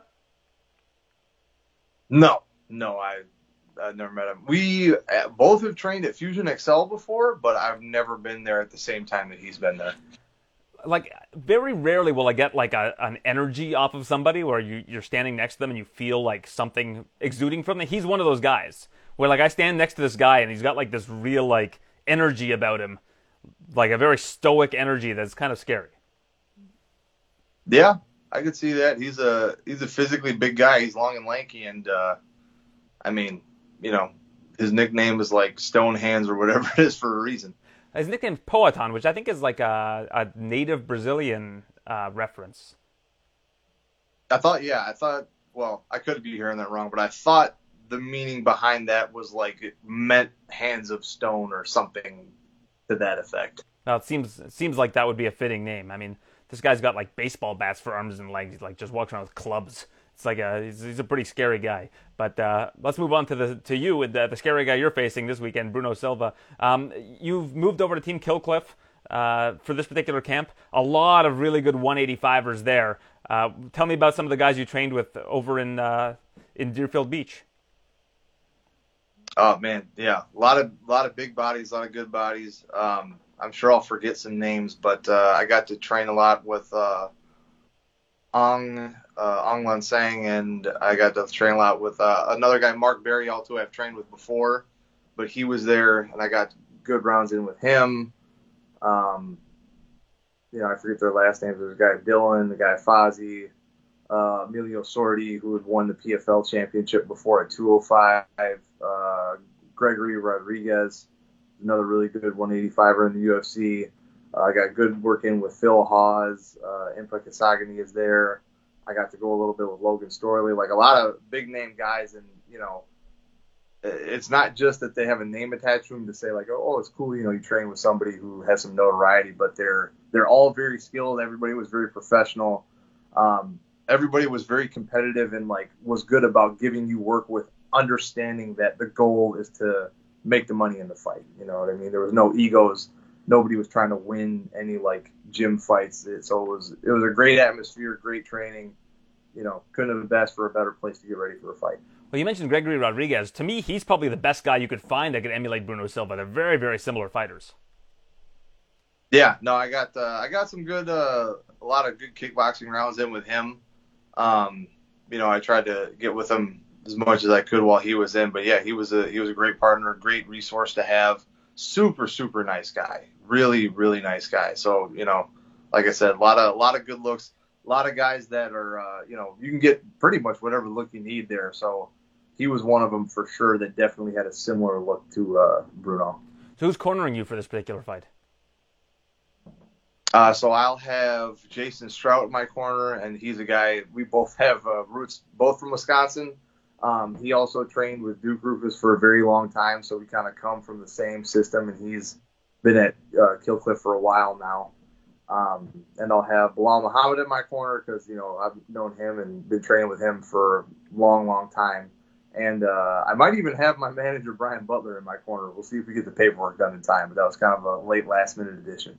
I saw Butler in a corner last weekend. I'm trying to remember who it was. I just remember. I think was it Jamal Hill. I think he was in Jamal Hill's corner, if I'm not mistaken. Yep. Main event, Jamal Hill. So hopefully he brings some of that good juju with him for my fight. Absolutely. Well, it's nice to see that the Roufusport, I guess, family tree, so to speak, is still supporting one another. Jared Gordon, of course, also trained at Roufusport. He's at Team Killcliff now as well. Yeah, no, that's the thing. I had a lot of connections here. Like, I had met Jason before. We trained at the same place. Brendan Allen is there, and I had been down to visit a little bit before when Brendan was getting ready for his last fight. Jared's getting ready for his fight a week after mine.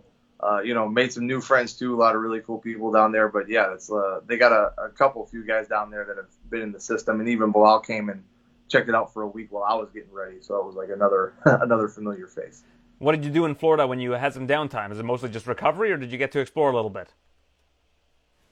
It was mostly recovery. I was a low-key. I am always a low-key guy, so I didn't really get too adventurous. I enjoyed some of the local food when I could. But other than that, I pretty much kind of, walked around by the beach, got plenty of sun, got plenty of rest, and made sure I got in the gym. And Marc-Andre Barriault, who you mentioned, he seems like he trains like a freak out there. Like he took a trailer, basically, bought a trailer, drove down from Quebec and just like made Deerfield Beach his home. He's an interesting cat. Yeah, nah, man. Mark's a different cat, but I like him. He's a really good guy, and he's really good about bringing that intensity every day and still, being a good, safe training partner. Because there are a lot of guys like that where, like, his thing is his relentlessness, his motor, and like his gameness, basically. And he's really shown that in his last few fights. But some guys that do that can't help but make it a fight all the time in the gym. But he's found a nice balance of, like, he knows how to get good work in and go hard and push the pace without being dangerous to himself or anybody else. So he's a great resource to have if you want to see if you're in fight shape or not. Get a couple goes in with him and you'll find out real quick.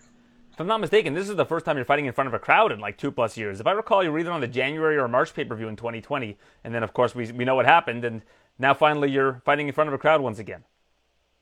Yeah, I was on the last card that had, it might have been a pay-per-view card actually, because it was the last card. It was the Wiley and Joanna fight. Yeah, it was Israel and Yoel. I remember interviewing you there. Yep. So that was the last one that I had a crowd, and now, yeah, man, it's been a minute. So I'm really ready to feel that energy again and be in like a proper arena and like, do the whole fight week in another place and all that stuff. Because don't get me wrong, I love Vegas. I love the Nevada State Athletic Commission. They always make things easy. It's the fight capital of the world, but it's nice to like see new places sometimes and like really get out there in front of fans. I heard an interview with you recently that you've switched to a new Ecosphere. You're now an iPhone guy. I could tell the shot is just so much clearer for this interview than it has been in the past. Yeah. So I kind of got fed up with like, and this is a little sappy, but obviously it's a lot easier to connect on an iPhone because all you people like insist on having an iPhone.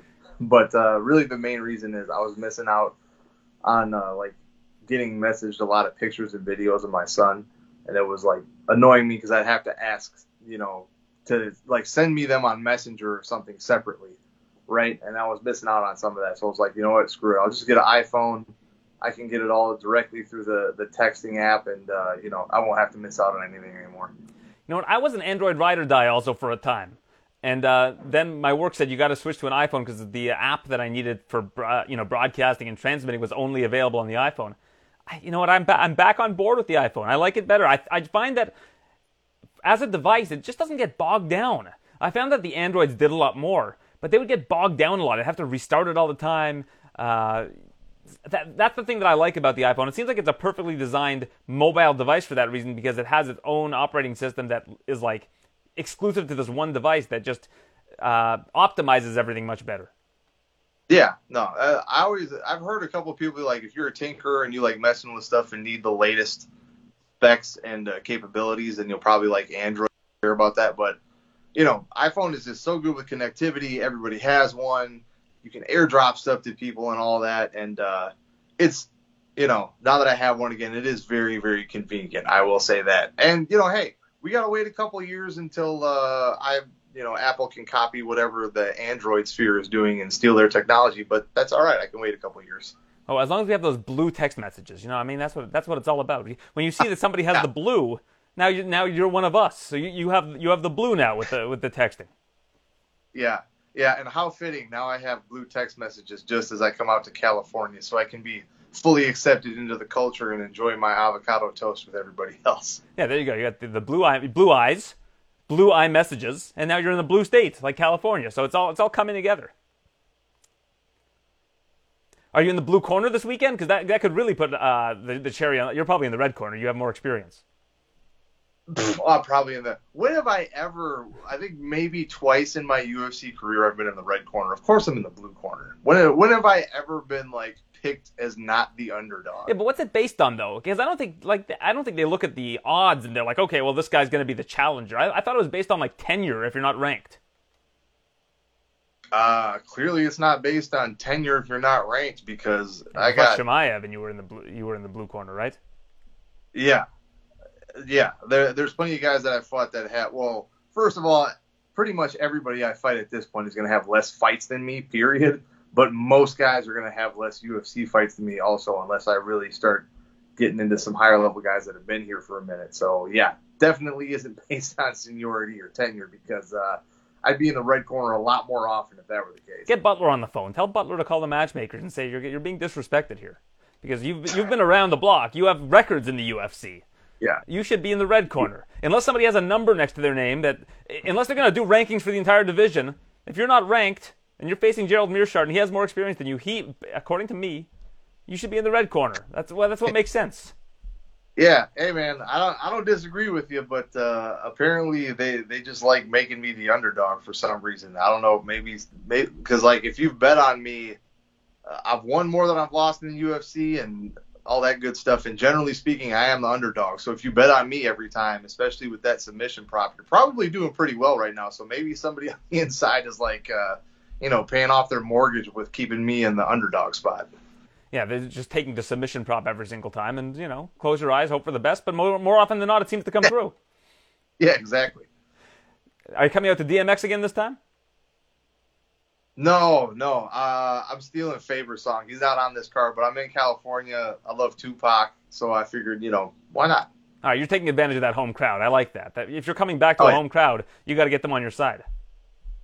Yeah, exactly. And I'm out of the two of us, I'm the American, so hopefully that'll help even more. You should also get your hair dreaded like Faber to really do it up. Yeah, I don't think I have enough hair for that. Yeah, I don't think so either. It doesn't appear that way. No. And finally, people keep telling me about this beer from Wisconsin. Do you know which one I'm talking about? It's impossible to get. Have you tried? Do you know what I'm talking about? Have you tried this? Oh yeah, you're talking about Spotted Cow. Yeah, Spotted Cow. Yeah, so that's made by a company called New Glarus in New Glarus, Wisconsin, and they will not sell it anywhere but in Wisconsin. You might be able to get it shipped to you if you order it directly from them, but they got a lot of different beer. Actually, in my house, I have just as in my adult pool room, a bunch of road signs. So it's all their different kinds of beers. They've got Spotted Cow. They got Fat Squirrel. There's one called Two Women, Cabin Fever. There's 8 or 9 different kinds. I forget them all right now, but they got a decent variety. But Spotted Cow is the main one. I think it's amazing. It's one of my favorite beers. I love drinking it, especially after this fight. I'm going to go up north with the family, be up in the North Woods, be on the boat, and I'll probably have a Spotted Cow in my hand. But being from Wisconsin, we got a lot of beer. We got a lot of craft beer. I hear from a lot of people that aren't, born and raised in Wisconsin, that it's a little bit thicker and heartier than they're used to. So, I don't think it's Pabst is kind of like that. I think it's more flavorful and a little bit better than Pabst. Not that I don't like Pabst, but it's more to that effect. It's not like your casual light drinking beer. You gotta, we're hearty people. We need a hearty beer. But if anybody can get their hands on some Spotted Cow, I recommend it. All right, well, if you get your hands on some, you should mail it to me. I was in Phoenix, and I walked into a beer store, and they had a can behind the counter. I said, how much is that? And they go, no, that's just a souvenir. The owner won't sell that. Oh, yeah. Hey, give me your address, man. I'll hook you up. All right, well, I'll take you up on that. You'll be getting a blue message from me, and we'll set that up. Yeah. All right, let's do it. All right, man. I appreciate your time as always. Best of luck against Bruno Silva this Saturday, and always appreciate your time. I appreciate you, Aaron. Nate the Train is back in action, taking on David Onama this Saturday night. Always a fun fighter to watch. You've had a bit of a layoff since your win over Ludwig Klein. He's actually fought twice since. Have you been hoping to get in sooner than you are this weekend? Yeah, man. I'm supposed to fight back in March, but ended up having a little injury. But, it's always about the journey. I think you were supposed to face David back in March. You were then set up with Zubaira. No, I was supposed to fight Zubaira? I was supposed to fight LaRon Murphy, but he ended up getting hurt, and then Onama was going to step in. So this is somebody that you're familiar with in David Onama. What do you think of the matchup? He's seems to be on a bit of a roll since joining the UFC. Yeah, man, he's good, man. He's young, strong, tall. I mean, he's good. We're going to see real quick what it's all about. And nothing you haven't seen before. You were fighting some of the toughest guys in the world as the champion of M1. What was that experience like for you? I mean, you have a very strong southern accent. You're going out to Russia, Kazakhstan, and competing. How were you received there? Oh man, most people really liked me. I think it was a great experience for me. Got me ready for the cameras and the big crowds, and it's just something you either got it or you don't. And it was cool, man. It was real cool. It's been an interesting road for you to get to the UFC. It's rare to see Americans go over to M1 and then come back to be in the UFC. Did they have interest in you earlier in your career at all? No, man. I mean, they might have, but I mean, I never. I'm kind of jealous of these young guys that get in early, but I mean, I wouldn't change my path to the octagon for nothing. I mean, I wouldn't change going to Russia and meeting all those people over there with M1. I mean, it was a great experience, and I've got a lot of fans over there and a lot of memories. I mean, I fought in Moscow at the Olympic Stadium for a fight, and that was cool. I fought in the mountains of Ingushetia. I mean, it's been a ride. Have any interesting stories from your time there that maybe we haven't heard from, anything that happened behind the scenes? Man, I got a couple stories, but I ain't gonna tell them. Anything you can share? Anything, maybe trying some foods or something out there that you weren't familiar with? I'm sure there's got to be something. Man, we was eating some horse. I tell you that. We was eating some horse over there. They eat horse, and pretty good. When I was in Ingushetia, we was with the president of the country, and we were sitting around eating some lamb, and that was pretty cool with him. He gave me a little envelope with some money in it, so that was tight. Was he able to communicate with you? Does he speak English? He spoke a little bit, but he had a translator. Yes, it sounds like. See, these are things that people in the UFC don't get to experience. Like, nobody's going and sitting down with the president getting handed envelopes in the UFC. Yeah, no, that was cool, man. To sit down with the president of a country and get to chat with him and see, because he's real powerful. He's the president of that country, so it was like that. I'm sitting there with him and just keeping it, casual and whatnot, how I do, and it's a breath of fresh air, he thought. After your last win over Ludwig Klein, you did your in-cage interview. It was a pretty memorable interview. I had mentioned you sounded like a guy that should have been fighting in WCW, like should have been wrestling in like the 90s. And I feel like if you were your current age back then, you would have had like a lot of success doing that. You've got good mic skills. Yeah, I feel like I could have been at least an action star in the 70s and 80s, some Jean-Claude Van Damme stuff or something, But you know what I'm saying? I just enjoyed my life. I found my passion young and joined the road, and I'm about to fist fight a motherfucker soon. Well, you said you found your passion early in life. I know you played some football, you did track. What brought you over to this realm? I just happened to try it one day and felt like home, really. So I just stuck with it, started whooping ass, and the rest is history, they say. And what age was that for you? I was going on 22, so I was a little bit older before I even realized what MMA was. So it's nice to start it young, but it is what it is. Yeah, I guess it was 12 years ago. The sport was still pretty new at that point in time. Yeah, we was fighting in bars and it'd be like, hey, how much you weigh? Anybody weigh around this? All right, you fighting him. That's how it got started. So you just took a fight on basically a moment's notice? Yeah, I mean, my first fight was pretty much, I started training and fighting the same week. I had about 20 fights in 2 years as an amateur, then I went pro. And did you find good places to train in Tennessee? I know there's not a lot of fighters that come from your particular state. I think Ovince St. Preux is from Tennessee. Scott Holtzman trains in Tennessee. I mean, there's a bunch of good guys in Tennessee. Don't get me wrong. There's a bunch of talented guys, but it's just spread out so far. It's like, it's just pretty much you got a guy over here, you got a couple guys over there, you got maybe one or two guys over there, but we all just are Tennessee savages, and we want to fight each other instead of trying to train together. So, go figure, right? And now you're training in MMA Masters in Hialeah, Florida. What's that like for you? I mean, how long of a commute is it? I'm guessing you're not commuting. You're probably living there when you're training there. But from Tennessee to Hialeah, it's what, about 10 hours? No, if you drive, it takes a good 16. But I fly. I fly back and forth sometimes. It's only about a 2-hour flight. And your wife stays back in Tennessee? She doesn't stay with you in Florida for a prolonged period Yeah, of she time? travels back and forth too with me. Sorry, I missed that. She travels back and forth with me on occasion. And how's she liking, being part of this lifestyle? Oh, she loves it, man. She's my ride or die from day one. Without her, I mean, everything would be different. Well, what does she bring to your life that, I guess, grounds you and helps you succeed in this sport? She tells me the real shit all the time. I mean, she doesn't hold her punches, for sure. And she's honest with me, and she's a loving wife, and she's the best thing in my life. She gives me reason to try harder. What are the things that she tells you that coaches perhaps are afraid to tell you? Oh, she tell me just straight up, you know how wives are, man. You ever seen the movie Southpaw and the scene with the wife in there giving them the real talk? Similar to that. Yeah, my wife gives me more real talk than anybody else also. I've got 3 kids, and she gets in my ear when I need it. Yeah, for sure. All right, well, it's a pleasure to meet you, Nate. Best of luck this weekend against David Onama, and appreciate your time. All right, appreciate it, man.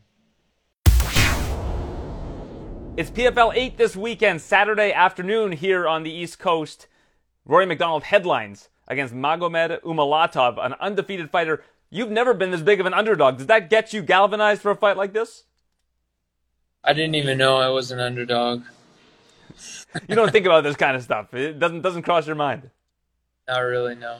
Well, an undefeated fighter, I'm sure it's always good to take away that, what can you tell me about Magomed and his fighting style and how you match up against him?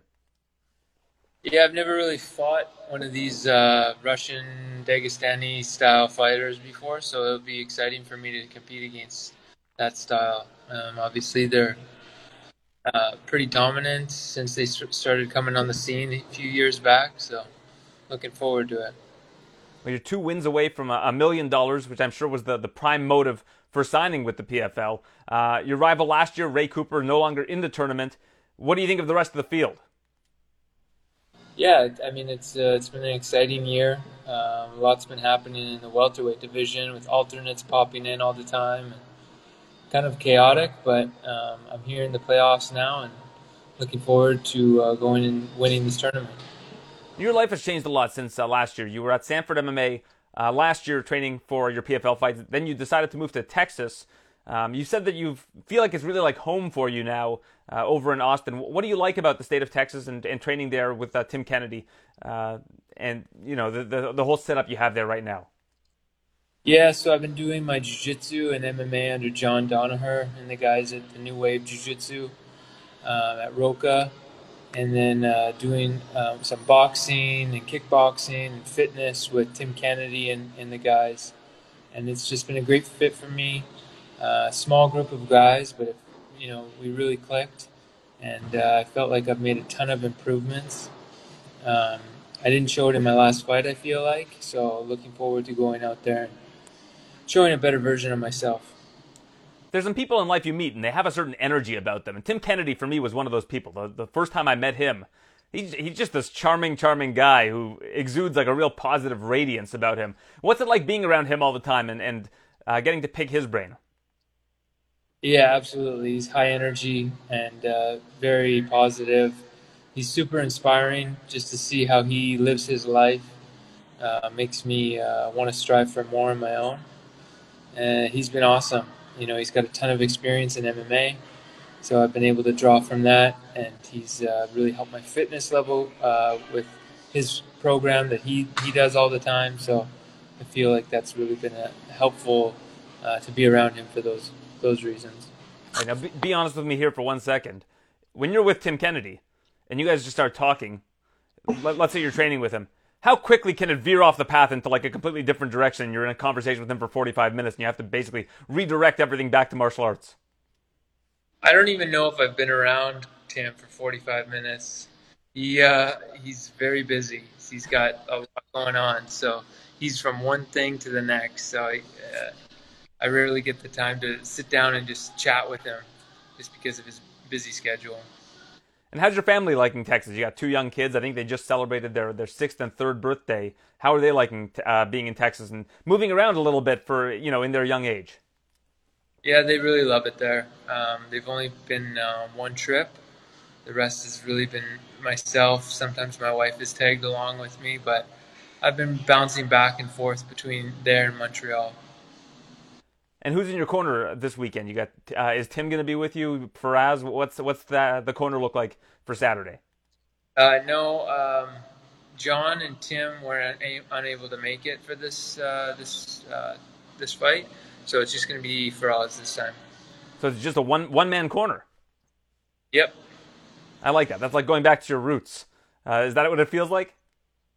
Yeah, it's not a big deal to me. I could fight with no corner. But it's good to have some words of wisdom in between rounds. Now, I spoke to Olivier at the start of the tournament. I asked him. I said, "Did Rory's Twitter get hacked? Because I just keep seeing all these NFT things popping up. But it seems like you're actually really into these. Usually, when someone's account gets hacked on Twitter, it's because someone's trying to push NFTs on people. You're actually really into them." Yeah, I have been. I since this season started, I really haven't been in that space because I've been focused on training and so much. But yeah, absolutely, I got into them, but only on one blockchain that's kind of frowned upon. So I could see how it could get pushed as a hacker or something like that. Hold on. So why is it frowned upon? I have limited knowledge of this space. So I know that this is kind of the Bitcoin NFT side of things, whereas most NFTs are in the Ethereum blockchain. Am I getting this right? Yeah, somewhat. Yeah, so it's the Bitcoin. Yeah, exactly. But it's a chain off of Bitcoin. So the most people consider Bitcoin under the BTC ticker, and I follow the BSV ticker symbol chain of Bitcoin, and that's in the crypto space. It's generally frowned upon. They call it a fraud and things like that. But from my research, it's the one to go with in the long term. But we'll see how it plays out. So far, it hasn't played out well. Well, I mean, I think you could say that for almost any cryptocurrency in the last couple of months, and really any financial market in the last couple of months. Yeah, definitely. Everyone's been getting hit pretty hard. Well, it'll turn around at some point in time. It's always cyclical. So you just gotta hold on. That's what I keep telling people. Hold on. You don't want to get out when the going gets rough. You want to stay in it, weather the storm, and then reap the rewards. Yeah, exactly. I agree. All right, so this is the big main event yourself. Magomed Umalatov, he's undefeated. It's the main event.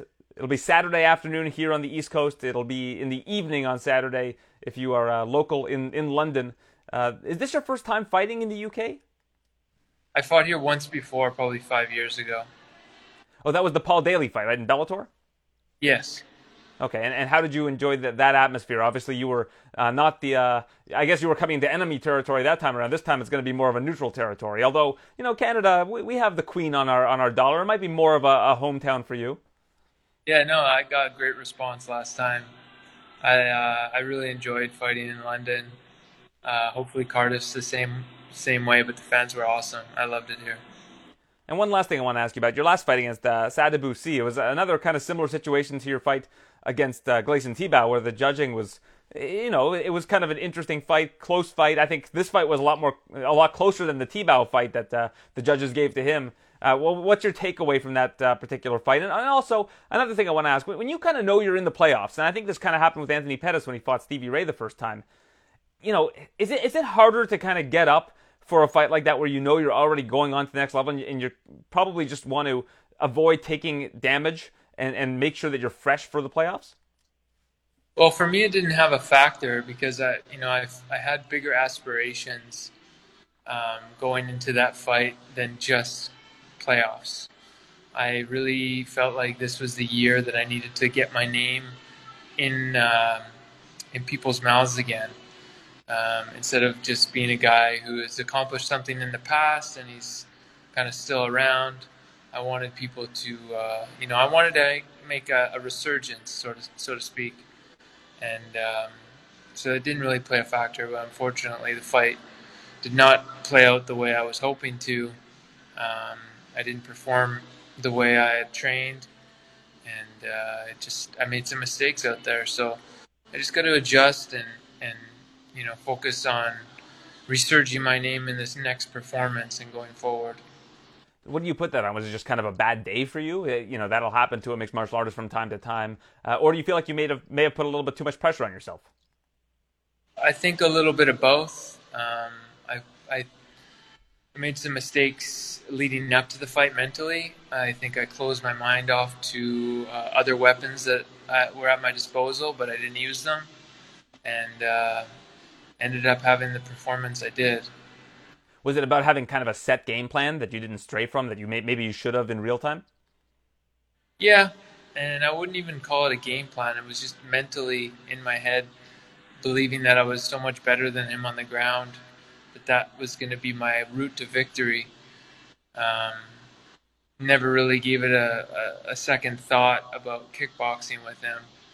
Just felt like being on top of him was going to happen, and that's how I was going to put him away. And I should have kept a little open, more of an open mind, especially for a mixed martial art fight. So is that a lesson you're going to carry into this weekend, where it's just you got to go with the flow a little bit more? Absolutely. All right. Well, we look forward to seeing it come to fruition. It's this Saturday, the main event of PFL 8. Appreciate your time as always, Rory. Thanks, man. Good to talk to you. It's a massive opportunity for Aaron Jeffrey this weekend. He steps in for Anthony Adams to take on Austin Vanderford, the number 2 ranked middleweight. Now, I'm sure when you signed with Bellator, you probably thought you'd have a shot at getting to a title shot a little bit quicker than the UFC, but probably not this quick. Yeah, man, it's crazy. I'm jumping the line for sure. Yeah, it's a fantastic opportunity, and Austin's just coming off of a title shot himself. Does that give you some confidence knowing that he just suffered his first loss, or do you think he's going to be more dangerous because of that? Yeah, it's hard to say, man. It totally depends on him, like some guys come back super hungry. Maybe he fixed some mistakes. I don't know, maybe some guys it kind of mentally breaks them because it was a tough loss. So I guess we're going to find out in a couple days. You're wearing a shirt with a big ruby on it. Your manager is Danny Rubenstein. That's the logo of his company. So walk me through that conversation. He calls you and says, this opportunity is available. What's your thought process? So this actually started like maybe a month ago. So I knew one of his guys was fighting Vanderford. And I said to my agent, not Danny himself, but Jake Sage is his name. I was like, hey, maybe your guy is going to get injured and I'll be able to step in. And he was like, well, that's a Ruby guy, so no, I don't really hope he gets injured, but like you never know, things happen. And then early last week, they gave me a call, Danny and Jake, and they said, hey man, were you serious about that Vanderford fight? And I said, yeah. And they're like, well, our guy might be injured. He hasn't pulled out yet, but he's doing like some medical tests and we're going to find out. And I was like, yeah, man, if it happens, put me in. And then a couple days later, things are official and here we are. So you spoke it into existence. Exactly. Dream, believe, achieve. That's my new thing, man. I think it really works. Well, there you go. I guess that's what The Secret is. That book, The Secret, and it's something that Conor McGregor is very passionate about. Exactly. Well, there you have it with that particular fight, and with Vanderford. Where do you think a win does put you in this division? If he's number 2, usually that means that you kind of at least come close to taking that ranking. It would at least move him down, but you'd probably be in the top 5, no doubt. Yeah, I don't know exactly how that works. I mean, rankings are weird, right? It's kind of subjective sometimes. So I don't know if I become number 2 or if they just slot me in somewhere in the middle, like number 6, and he becomes number 7. I don't know. The current champion, Johnny Eblen, he's been incredibly impressive. What do you think of him? I think personally he can hang with anybody in the world in your division. Yeah, I agree. He's good, man. He's good everywhere. Good striker, good grappler. Just beat a legend of the sport in Mousasi. So yeah, he's definitely a tough fight for anyone. And I know you did some of your last camp at Sanford. I imagine all of this camp was done in Niagara Falls. You were back home and you found out all this information? Yeah, all of this camp as in 3 days after signing the fight before getting out here, yes. But no, I've been back in Niagara since my last fight. And your last fight was just about a month and a half ago. No lingering injuries or after effects from that fight? No, man, nothing. I went in healthy and I came out healthy, thankfully. And what do you think Vanderford does best? If you were to say, this is what the biggest problem he's going to bring to me is, what would that be? Wrestling, for sure. Everyone knows he's a great wrestler. His shots are fast. He chains his attacks well. He's heavy on top. So yeah, it's definitely the wrestling. But that could end up being a stalemate, right? I mean, it's going to be a great wrestler like yourself against a great wrestler like him. If it takes place on the feet, you've been known to swarm guys and make them pretty uncomfortable. Do you think that that's something that will benefit you against a guy like Vanderford, who kind of, in the last fight against Mousasi got a little bit overwhelmed? Yeah, I think so, man. Like I said, we're going to find out. We're going to see if I can shut down his wrestling, and we're going to see if my pressure can shut him down and kind of make him break. Who's going to be in your corner for this weekend's fight? Same as last one, Chris Prickett and Lyndon Whitlock. All right, well, best of luck to you, Aaron. It's a fantastic opportunity. Glad to see that you're the one who got it. Always nice to see rising Canadians in the sport. You got Aubin Mercier fighting for $1 million, you fighting for a top 5 spot in the middleweight division. It's a good time to be a Canadian MMA fan. Thanks for this. Yeah, man. Thank you for having me. Always appreciated.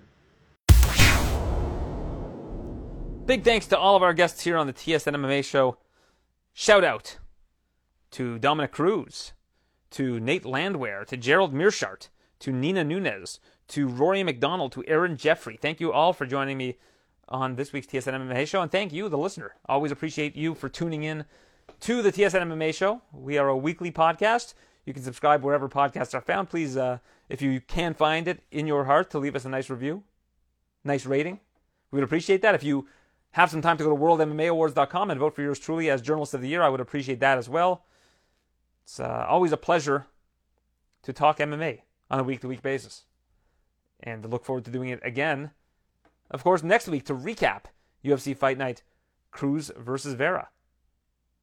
And look ahead to some more great action in the UFC and otherwise. So until we get to that time, we will see you next week. Thanks for listening to the TSN MMA Show. For all the latest UFC news, visit tsn.ca/UFC.